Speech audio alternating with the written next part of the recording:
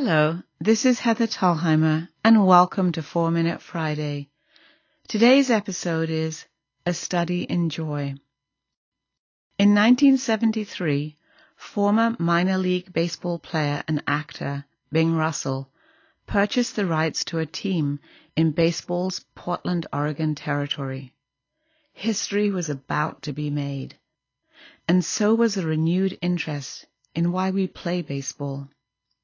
I was captivated by the team's story as it unfolded in the documentary film, The Battered Bastards of Baseball. I know little of baseball, even though it is an iconic American game. This was the story of Bing Russell, owner of the Portland Mavericks, and his love of the game. A review of the film stated that it was so rife with underdog victors and hairpin twists of fortune that if it weren't all true, no one would believe it. What made this underdog team so great was they were not concerned about professional baseball's hierarchy. They were in it for the love of the game. They exuded joy on the field, and it was this unadulterated joy that drew the love and loyalty of a world record number of fans for a minor league team. They won the hearts and love of the people of Portland. This little team of Mavericks were up against the major leagues that completely controlled professional baseball in the 1970s. The sole purpose of the minor league teams was to serve as an incubator to find great players who then moved up, meaning that local teams were always bleeding out their talent. At that time, there were no independent league teams until Bing Russell and the Portland Mavericks burst onto the field.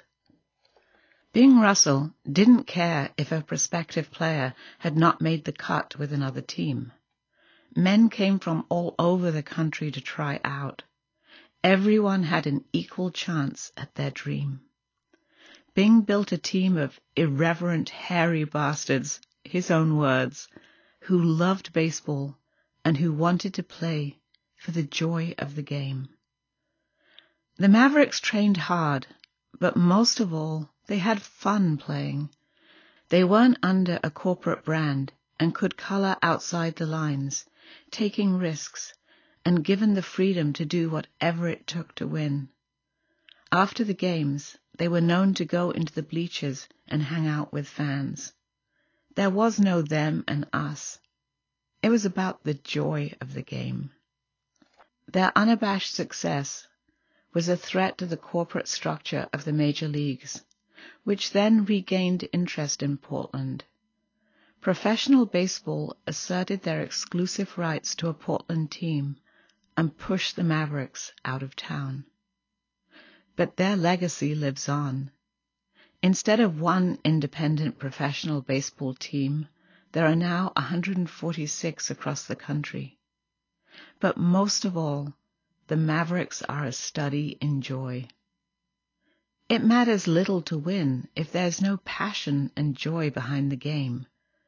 And losing is bearable when, despite being defeated, you felt the rush and joy of baseball, whether as a player or fan.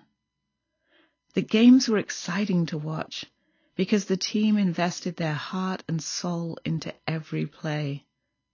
It was, above all else, what they wanted to do. We all deserve to live in joy.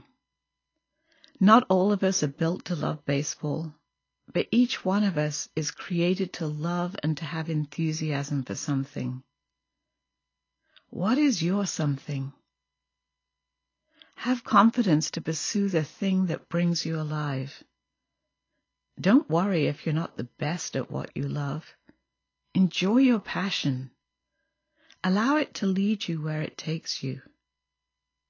You might be in the minor leagues, but that does not matter because your joy is everything.